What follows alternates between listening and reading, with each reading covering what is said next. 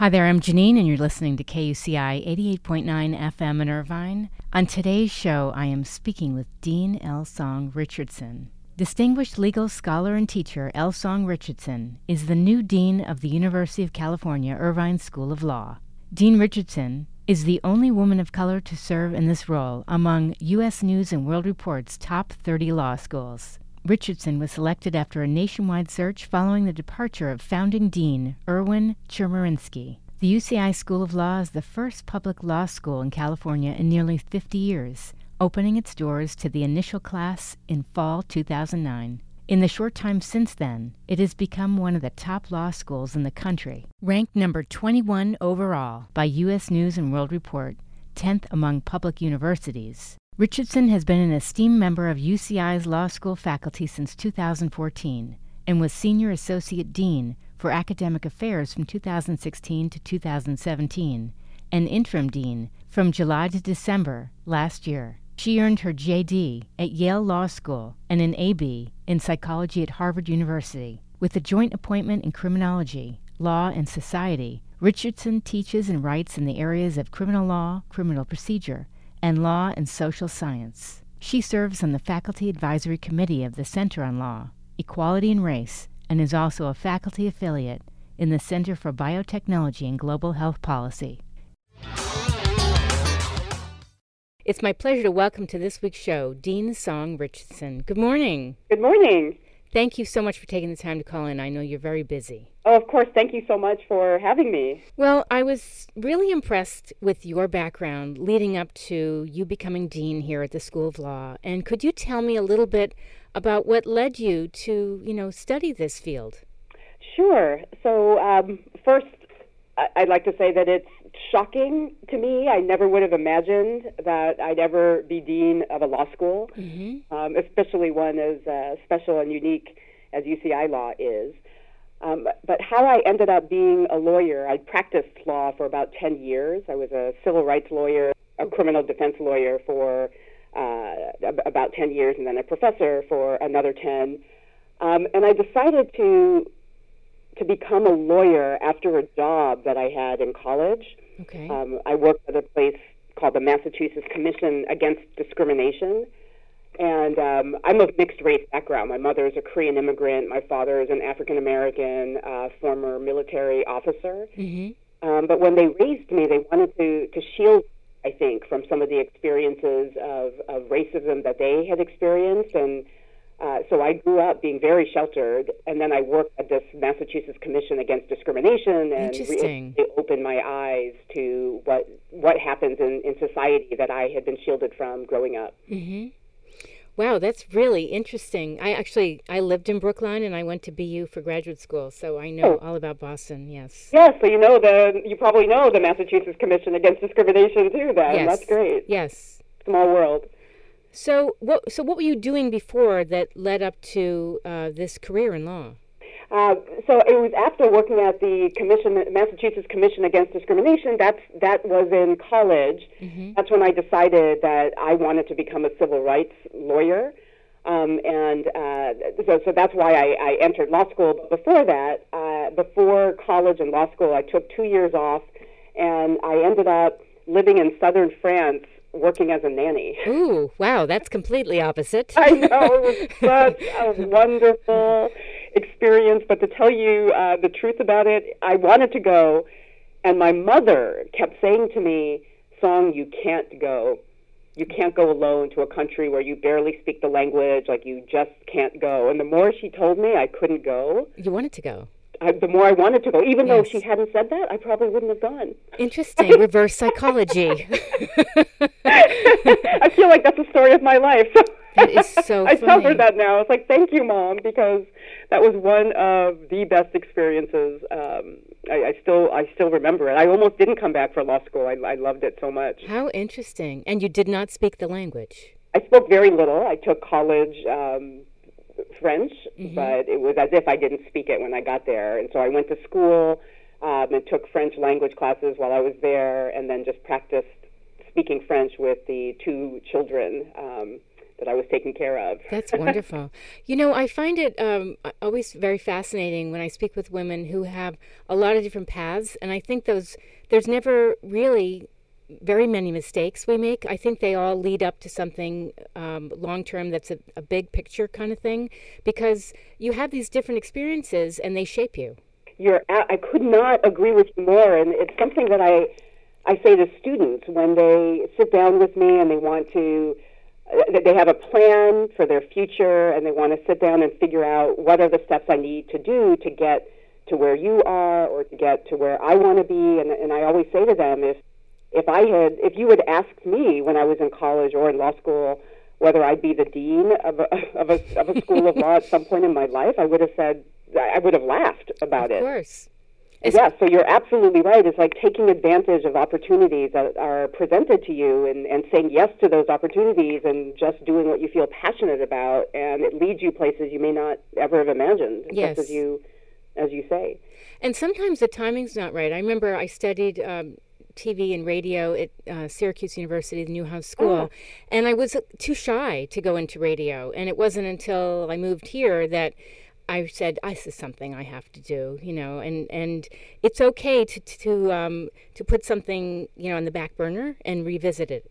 I think I couldn't agree with you more. And I feel exactly the same way. I mean, I could not speak in public. It was one of the most terrifying, just like you, right? Yes. I was very shy too. Oh, yes.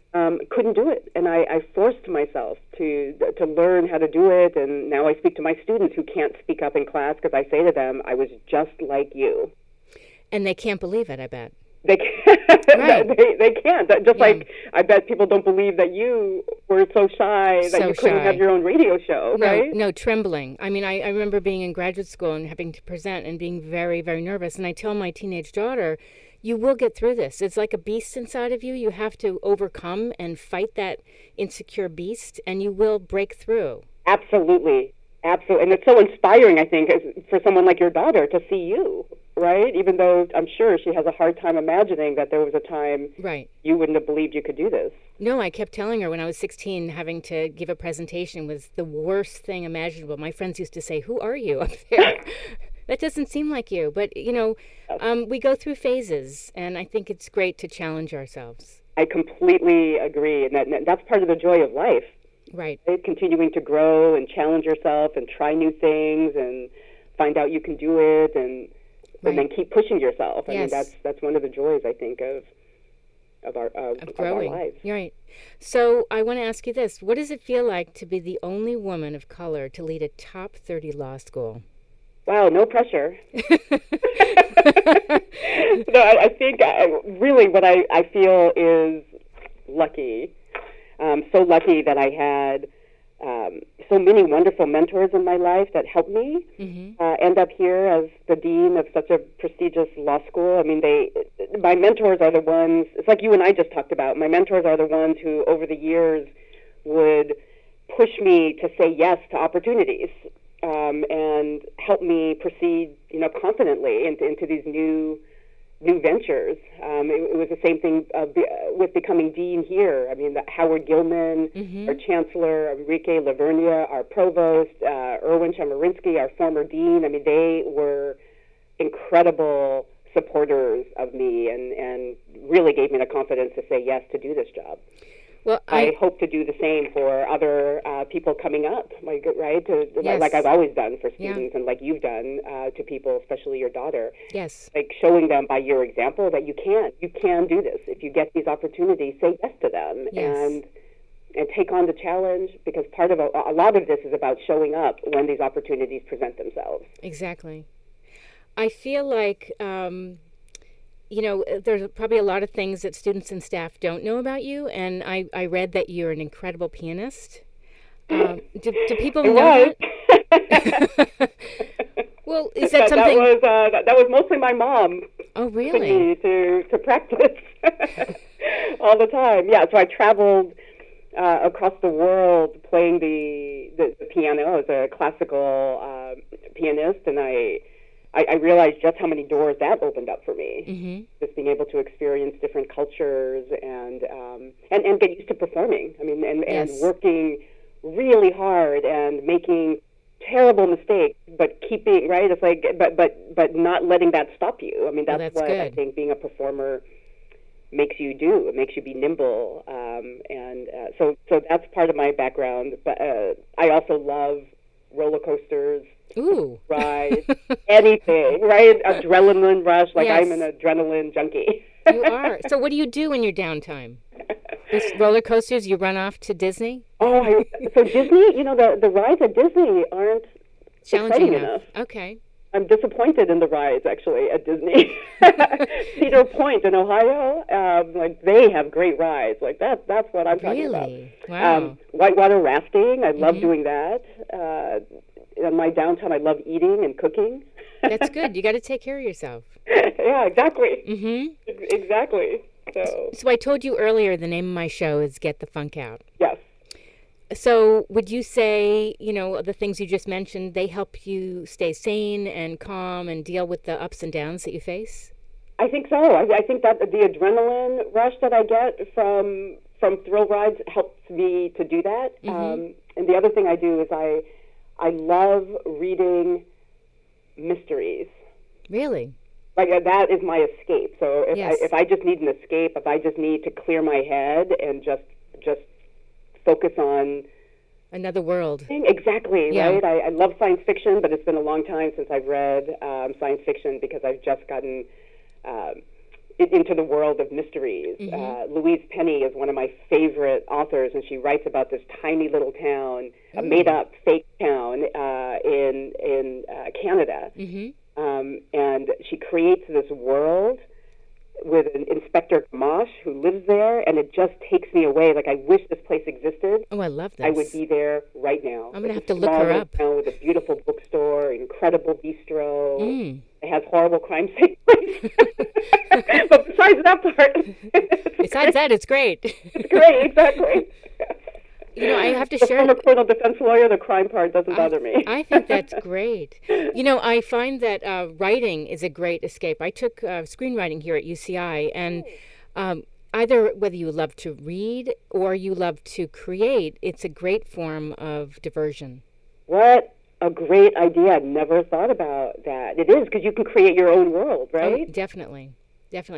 And the more, I've been here at KUCI over 10 years, and just it's incredible how much goes on at this university as far as different events and people that come in, and just how it's expanding and growing, and it's such an exciting place.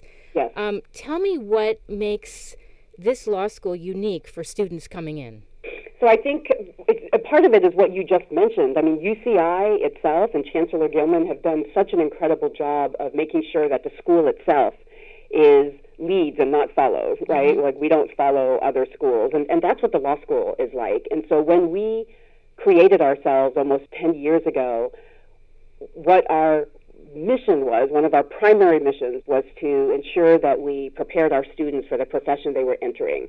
So we have an innovative and different first-year curriculum where every single student has an opportunity curriculum within the 3 years where every single student has an opportunity to represent real clients. Oh, wow. But when they get out and graduate from law school, they are already poised to and not intimidated by meeting real-life clients and dealing with real-life situations. So that's part of what makes us unique.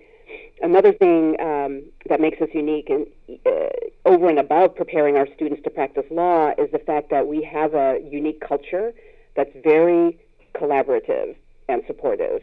I remember my law school, and I went to a great law school, but it wasn't that, right? Whereas you come here, and it's palpable how much people enjoy each other, support each other, collaborate with each other, help each other. I mean, that's what our students are like.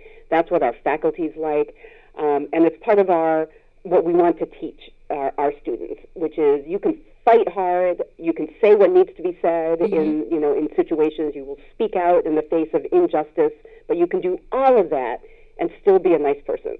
Well, that's what I was going to ask you, is what are some of the attributes of a successful law student? Because when I think about, characters in movies and the people in law, sometimes they're very challenging, they're very difficult, but I think you can look at it another way. Yes, I completely agree. And so you do work hard, right? And you want to win as a lawyer, and you want to be the best lawyer in the courtroom. And we train our students to be all of that. But I also think the thing that doesn't get portrayed much on television when they talk about lawyers, because lawyers are always talking, is that the best lawyers also know how to listen. Yes. Right? You need to have some empathy. You need to be able to listen. You need to be able to communicate with others in a way that makes them want to communicate with you. And so we look for that in our students. We want our students to be passionate about what they do. We want them to care about public service no matter what type of law they decide to practice, because giving back to the community is something we all take very seriously. And we also look for someone who knows how to fail, right? Who's willing to take the risks, so much so, strategic risks, of course, right. And push themselves. And when you do that, when you take strategic risks and when you push yourself to do something, it is inevitable that you'll make a mistake.